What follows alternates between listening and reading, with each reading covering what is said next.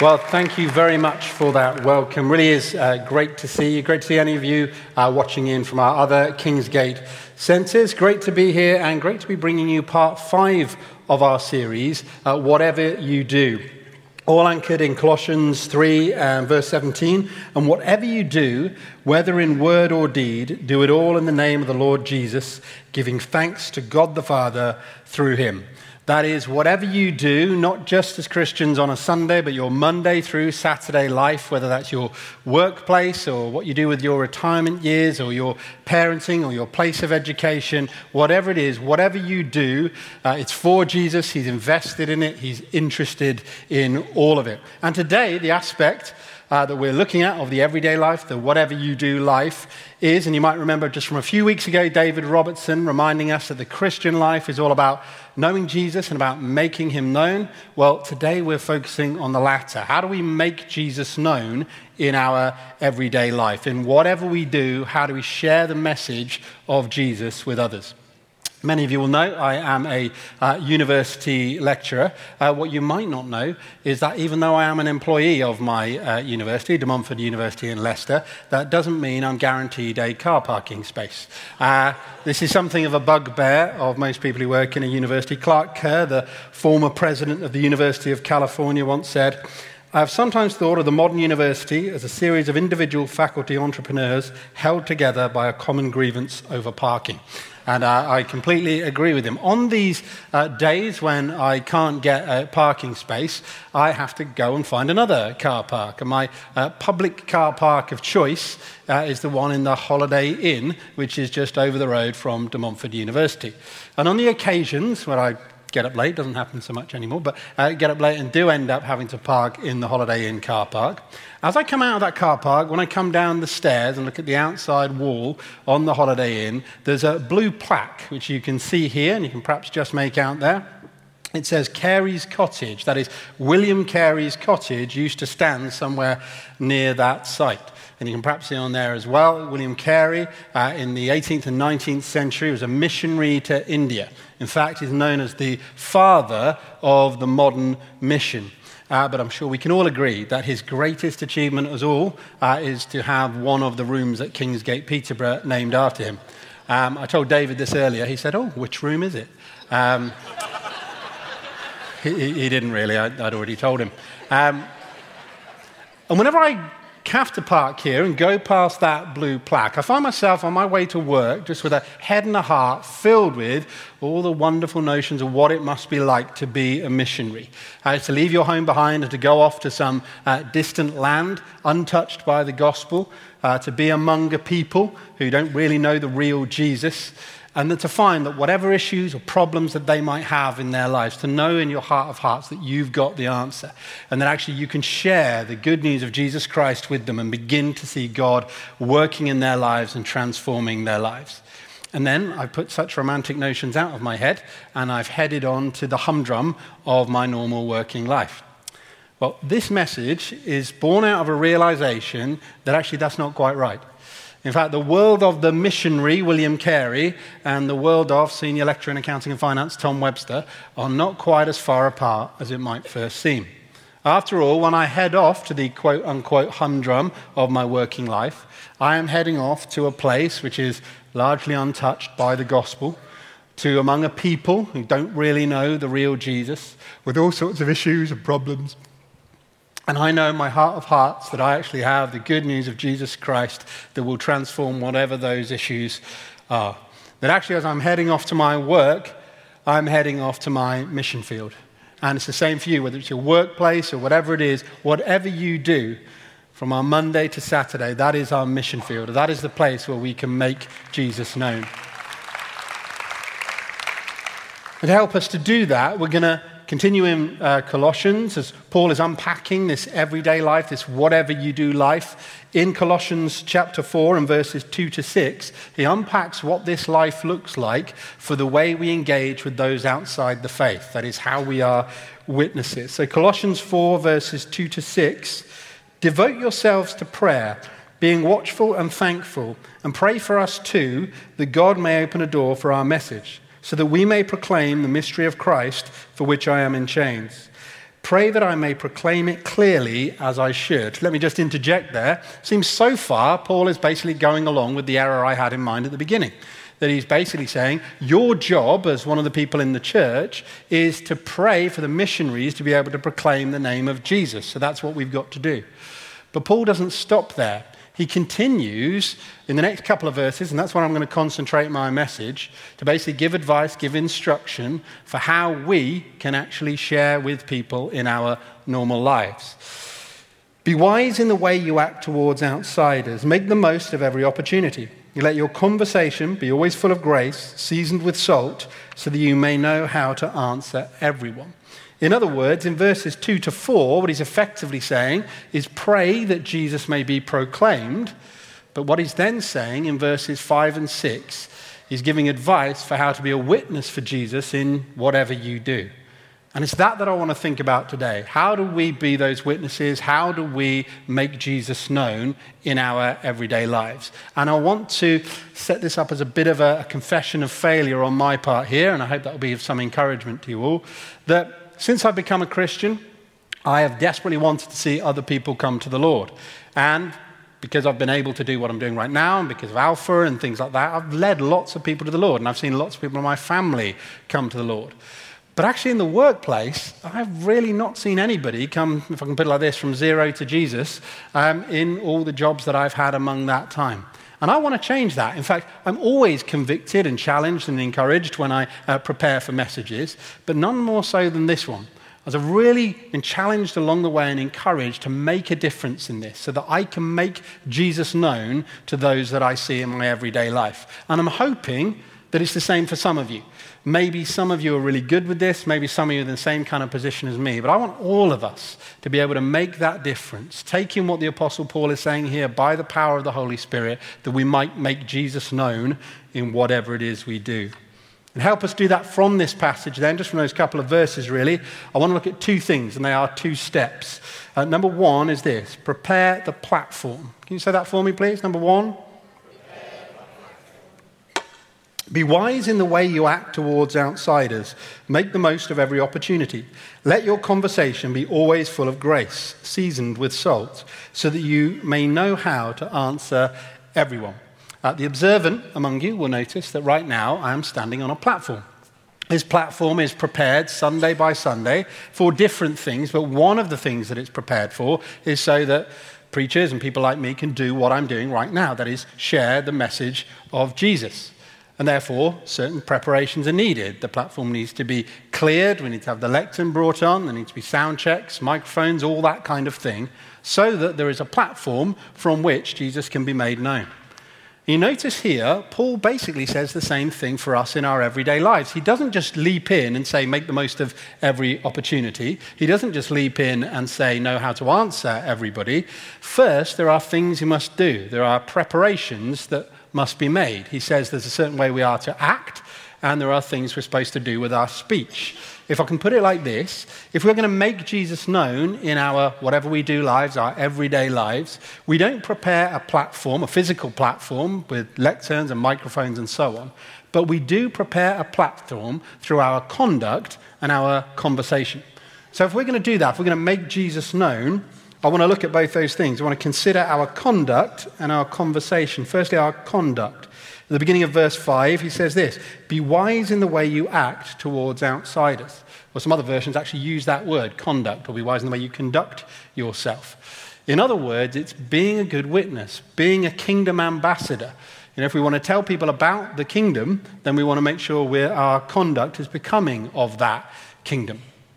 You might remember about 6 months ago or something like that, I shared an example in a message about Bob Woolley. Some of you will know Bob Woolley and Kathleen Woolley. They're people here in the Peterborough Centre. They're a great couple. And Bob had a very successful career as a sales manager for many, many years. And when he retired, he was actually got lots of offers from people who'd been competitors of his company along the years to do some very lucrative consultancy work. And the reason they told him that they wanted him to do that is because they'd observed his conduct while they were competing with him. In other words, what they'd been able to see is that this was a man who could be trusted, a man of integrity. If you think back to Dave Smith's message from a couple of weeks ago, where he was talking about climbing the stairs, one of those points was about being integrous. Well, I'm just going with a different angle here. Once we've climbed the stairs, we're on the platform. That integrity shines, and you've therefore got something to show to people. What I didn't have time to tell you at that particular time was those people that offered those jobs to Bob were not the only people watching him. Bob told me about a time that a lady that he worked with, and didn't work with her very closely, didn't know her very well. In fact, Bob didn't even know that she would know if he was a Christian. But she was once having a difficult situation. He can't remember what it was, a domestic situation, problems in her marriage or something like that. And somehow she just got this feeling that actually the church could help. And somehow she knew, because she'd been able to see through Bob, she knew he was a Christian. And so she asked him for advice. So his conduct, she'd been able to see something in that made her think he was the man to go to. So he was able to give her advice, and not only that, to point her towards the church. But what Bob has said to me as well, the thing he realized about it, is he had no idea she even knew he was a Christian or anything like that. And he said this, he said, you just never know who's watching. Now, for some of you, that might think that's a little bit scary, what I'm being watched all the time, that kind of thing. But it needn't scare us. In fact, it should encourage us. Because actually all we need to do is be close to Jesus, be who we are, and actually people will see that conduct coming through. As Jesus said in the Sermon on the Mount, in the same way, let your light shine before others, that they may see your good deeds and glorify your Father in heaven. My 4-year-old Jack has got many different toy cars, but one little toy car he's got is a little bit different. If you take a light and you shine it like a torch onto the wheels of this little car, and then you turn off all the lights, you'll see that the wheels are actually glowing in the dark. And all you have to do is concentrate those wheels, let them absorb the light, and then they shine in the darkness. And it's very much the same with us. All we need to do is absorb Jesus' light, stay in touch with Jesus, keep close to him, and our light will shine for others to see. And then what we'll see is that our conduct is becoming of the kingdom.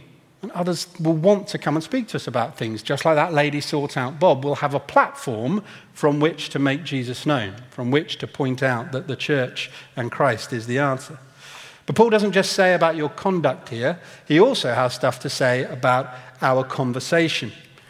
Let your conversation be always full of grace, seasoned with salt. Grace is a wonderful word, a wonderful theological concept. It's very, very deep, and there's all sorts of things to say about it. But actually here, probably just using it in a very simple way. It's really just saying, let your conversation be gracious, as in let your conversation be pleasant or uplifting or encouraging or kind or sweet, or that lovely old English word, winsome. You sometimes hear that, don't you, in church, but it's a lovely word. I remember years ago, Simon Deeks on this very platform sharing a message about the time that he'd started work here at Kingsgate, Peterborough, or if you're watching, at Kingsgate, Peterborough. And I remember at the time Simon saying, because he's had a career change from being a very successful secondary school teacher to then becoming a pastor, that even though Kingsgate is a lovely place to work, that actually he was pretty nervous. He was feeling pretty anxious.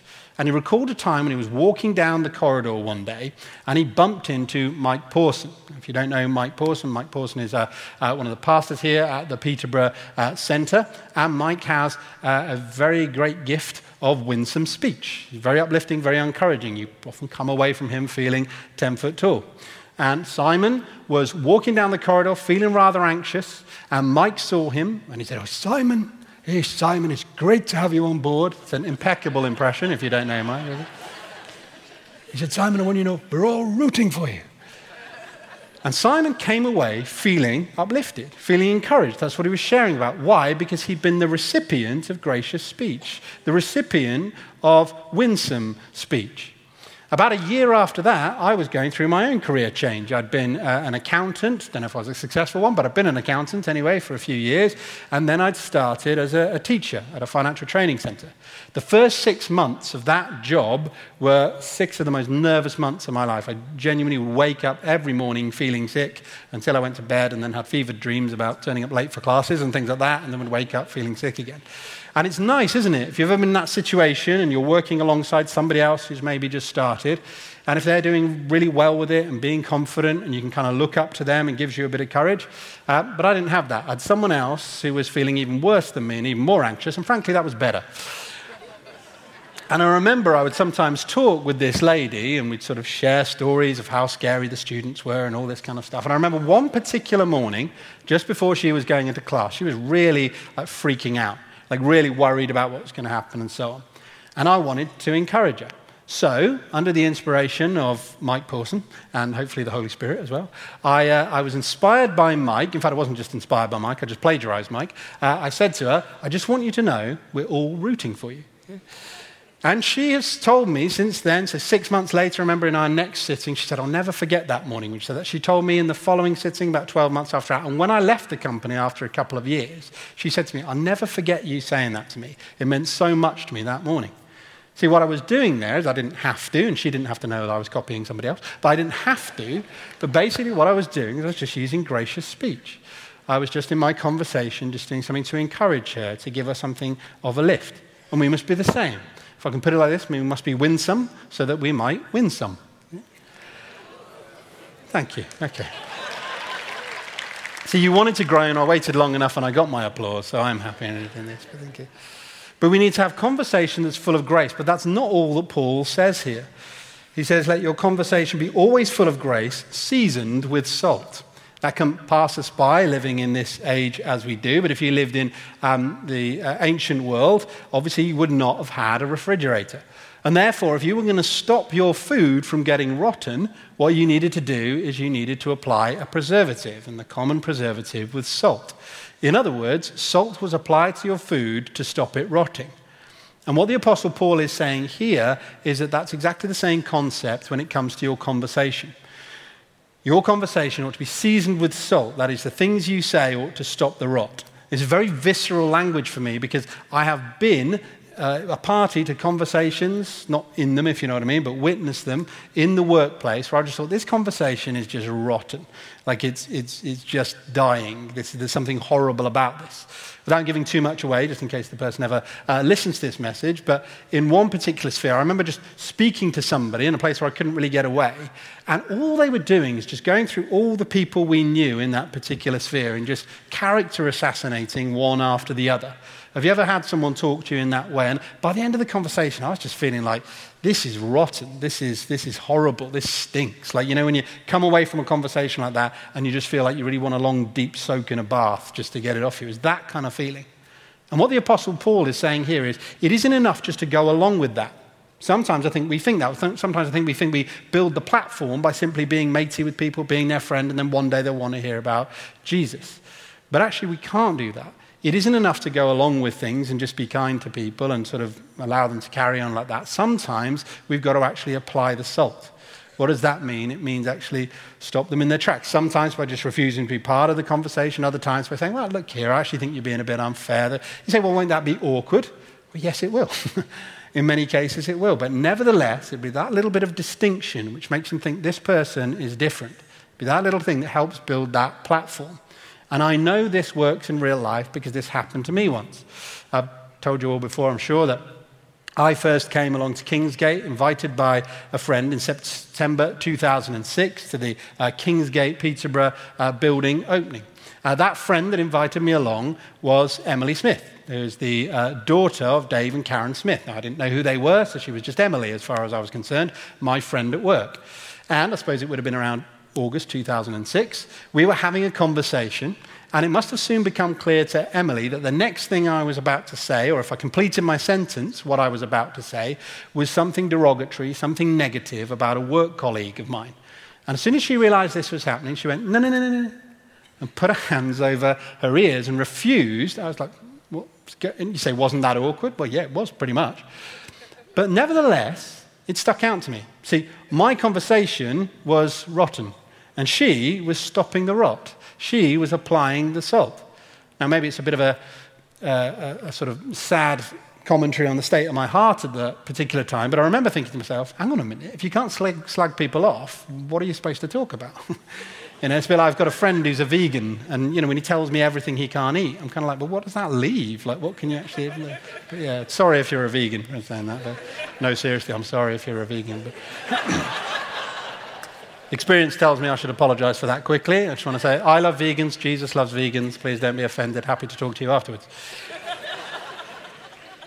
But we might say that, well, wasn't that awkward? Didn't you feel a bit silly in that conversation, that particular point? Well, actually, what it really made me think was, my goodness, I wonder if someone could actually keep that up. I wonder if could you ever get this experience where somebody is slagging somebody else off to you, and your thought is, I bet they're slagging me off to somebody else. But in this conversation, I was thinking, oh, well, she won't be doing that to me then. This is somebody you can trust. I wonder if there's other people like that at that church she goes to and has invited me to come along to. In other words, she was being a good kingdom ambassador. Her conversation was becoming of the kingdom. It was building a platform for me to accept that invitation. Let your conversation be full of grace and seasoned with salt. Through our conduct, through our conversation, we're building that platform. It's quite challenging, this, though. But if we stay with Jesus, our light will shine, others will see it. That'll take care of our conduct. And what's more, if we spend time with Jesus, and this is what I'm finding, and every single time I preach, this seems to come up, time and time again, just that challenge to make sure every morning I start the day with Jesus. As George Mueller, the 19th century preacher, put it, I began to realize that my most important task of the day was to make my soul happy in the Lord.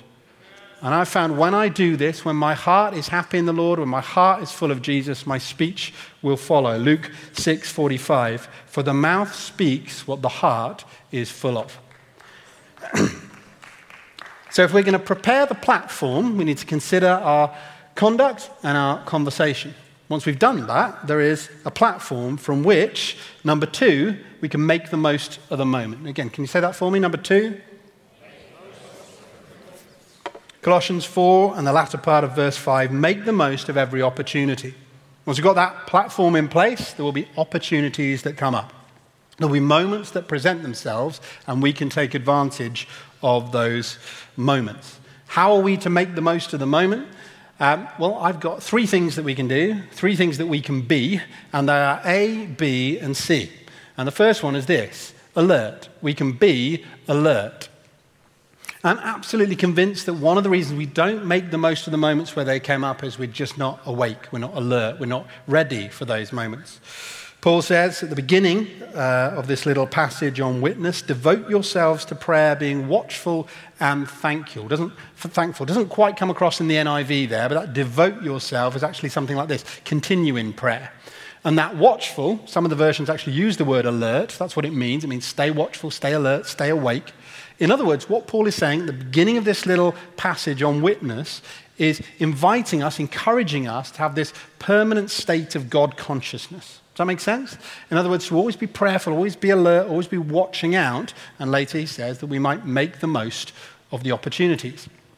I've got a friend called Ted from Deeping that I used to know before I was still do know, since before I was a Christian.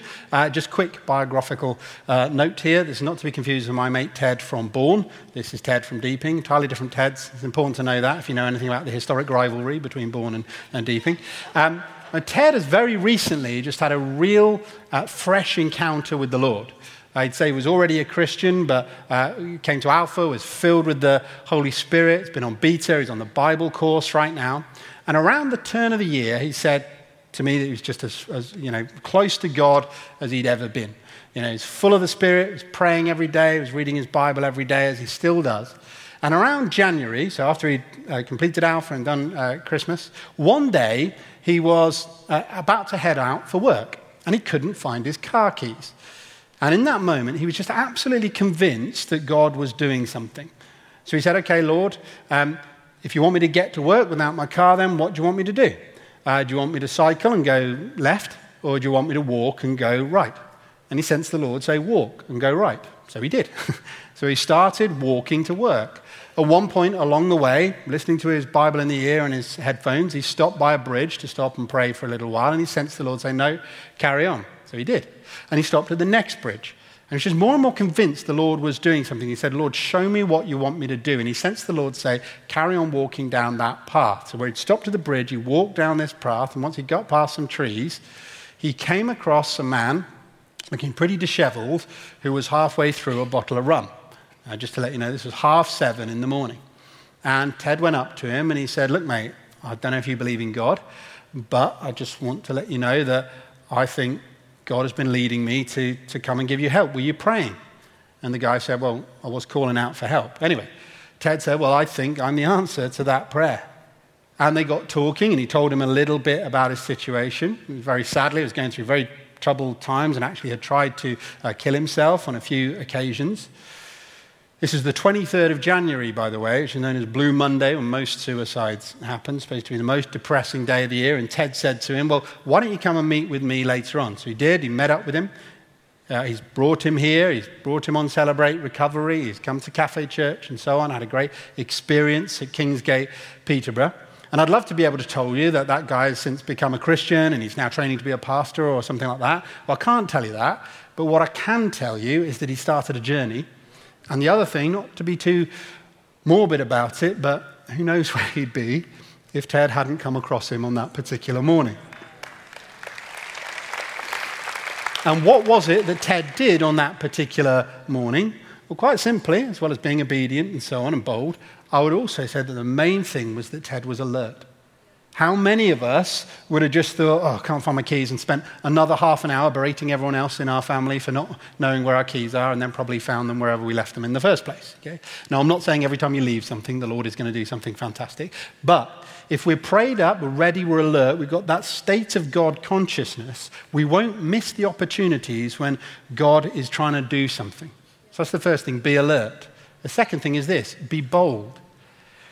And bear in mind, this is the Apostle Paul talking. I was reading through the book of Acts the other day and just noticed that when Paul is knocked to the ground by Jesus on the road to Damascus, once he has found out everything that's going on, has been filled with the Holy Spirit, the next thing it starts talking about Paul doing is he starts going and sharing the message of Jesus.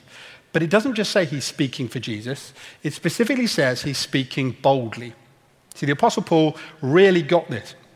It isn't enough to be alert. You might be aware and alert and awake about the situation, but if you chicken out, then you're not going to be able to make the most of the moment. But the Apostle Paul had a bit of a head start on a lot of us because he was knocked down by the risen Jesus, and that probably gives you a bit of a kick up the backside. I'll give you that. But he knew the importance of the gospel message and that therefore we have to be bold in making the most of the opportunity. He said this, Romans 1:16, "For I am not ashamed of the gospel, for it is the power of God for salvation to everyone who believes." In other words, I'm not going to be ashamed of this. The gospel is the way, the avenue, the way that Jesus saves people. The gospel, the proclamation of the good news of Jesus, the death, burial, and resurrection of the Lord Jesus Christ for the Savior of his people from their sins. That message is the way that God saves. That is the medicine for a broken and lost world. And therefore, we've got to be bold. We can't hang back. I said at the beginning, part of my problem with this is actually I've not been terribly successful witnessing in my workplace. I think I've been perhaps good in preparing the platform, but this is probably my problem, not being bold enough, backing out when it comes to inviting people and so on. Chickening out. I found the more excuses I come up with, the less progress I come. And what I found is actually you've just got to forget about all that. I don't know what it is, whether it's just fear of rejection or not wanting to look silly, or even though I'm 38 years old, I still think part of it is not wanting to look uncool. Okay? What is cool? A stupid, vacuous concept, who cares? We just need to be bold. Apparently salespeople have this little expression, SW, SW, SWN. Some will, some won't, so what? Next. I think we need to be like that. You might find that, a little bit flippant when it comes to the gospel. But when you're giving out invitations, let's just say that to ourselves. Some will say yes, some will say no. So what? Move on to the next person. And let's keep going with it. Let's keep being bold. Apparently, Simon Deeks was telling me the other day that Dave Smith, just before the Father's Day service, was having his teeth done, went into the dentist, and the first thing he said to his dentist, right, we've got Father's Day service coming up. Are you coming? That's being bold. Now, sometimes it's a personality thing. You get extroverts and stuff like that. I need encouragement in this as an introvert. I find what I'm doing now pretty easy, if I'm honest with you. I don't know why, but I find it difficult when it's one-to-one in personal situations. But we must be bold. People need to hear the gospel message. So A is be alert, B is be bold. But some of you may be very bold extroverts. You may not need that corrective to be a bit more bold. It may be that in some cases you're a bit too bold. And sometimes you go all guns blazing and it can actually put people off. That's why C is be considerate. We need to actually recognize where people are coming from. Notice Paul says, let your conversation be full of grace, seasoned with salt, so that you may know how to answer everyone. In other words, people come with questions. In that spirit of graciousness, then, that's how you answer those questions. Reminds me of 1 Peter 3:15. Always be prepared to give an answer to everyone who asks you to give the reason for the hope that you have, but do this with gentleness and respect. In other words, do it being considerate. If somebody at work has a question for me, perhaps it's about the faith or related to the faith or just something they're going through. Tom, I've been feeling anxious at the moment. It's no good if I say something like anxious. You know what you really want to be anxious about? The final judgment of God, okay? That might make me feel bold and make me feel like I've got a badge of honor for that. But wouldn't it be better to be considerate and say something more along the lines of, do you know what, I used to get anxious all the time. But since I've been a Christian, since I've met Jesus, I've felt a real change in all that. A couple of years ago, when our 4-year-old Jack was 2, that's correct if you check the maths there, I remember we needed to get some antibiotics into him. And I was struck by how easy the nurse made it sound and how difficult it was when we got him home. See, he was 2. He did not understand that actually he absolutely needed this medicine. And on the one hand, he needed it, we had to be bold about getting it in. But on the other hand, we found if we were too bold and went in all guns blazing, we actually put him off, so that if we thought it was difficult the first time, it was near enough impossible the second time he needed a dose. We need to consider where he was at, that he's 2, and he didn't understand how much he needed this medicine. And it's the same with the gospel message. People need the gospel message. They need this medicine.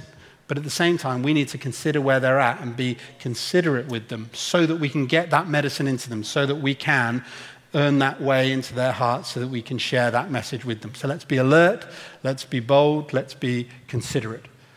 I think we're going to make a huge impact on our everyday lives. We might not think of ourselves as big evangelists, as big platform preachers and speakers and missionaries and so on. But if each of us can get a hold of this and make Jesus known in our everyday lives, in our workplace, it's going to make an incredible difference. And to inspire you in that, I just want to show you somebody who has done exactly that in their everyday lives. This is an example that we can all have a look at and be inspired by. Please watch this from Josh. Hi, my name's Josh. I'm a prison officer at HMP Peterborough. I've been there for just under 4 years now. As I imagine people see in the news or see in documentaries, prisons can be quite tough and challenging environments.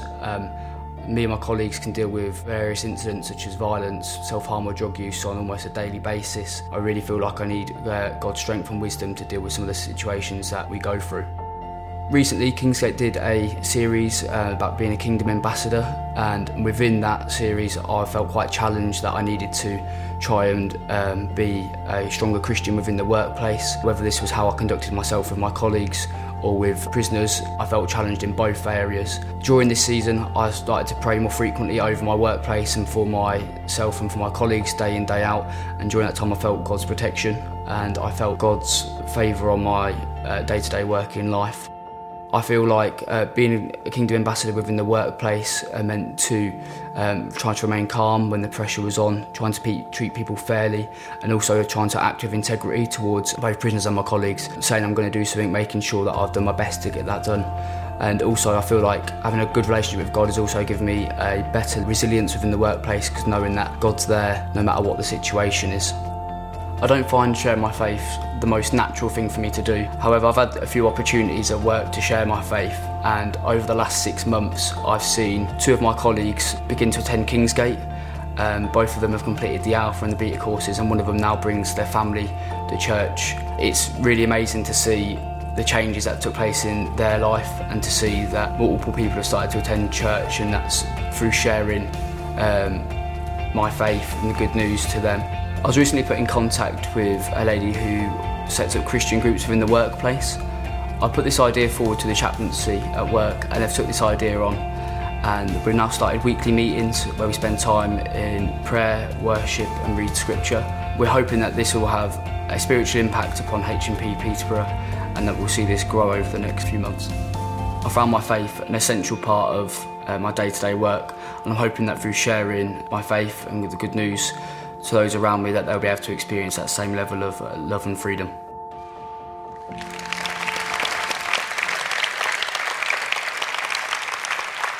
Well, I trust, like me, you were inspired by that. Again, somebody going about their everyday lives, and as Josh said there, sharing the good news and being able to see the difference it made in people's lives. And I think we can all be the same in our whatever it is we do everyday lives. We can make Jesus known to others and start seeing that transformation. Let's pray, shall we? Heavenly Father, thank you that you love us, that you sent Jesus to save us and to make our way back to you through him, Lord. Lord, I just pray that we will be alert, that we will be bold, that we consider it, and that we might see more people come to you, that we might be able to make Jesus known. We ask these things in the mighty name of Jesus. Amen.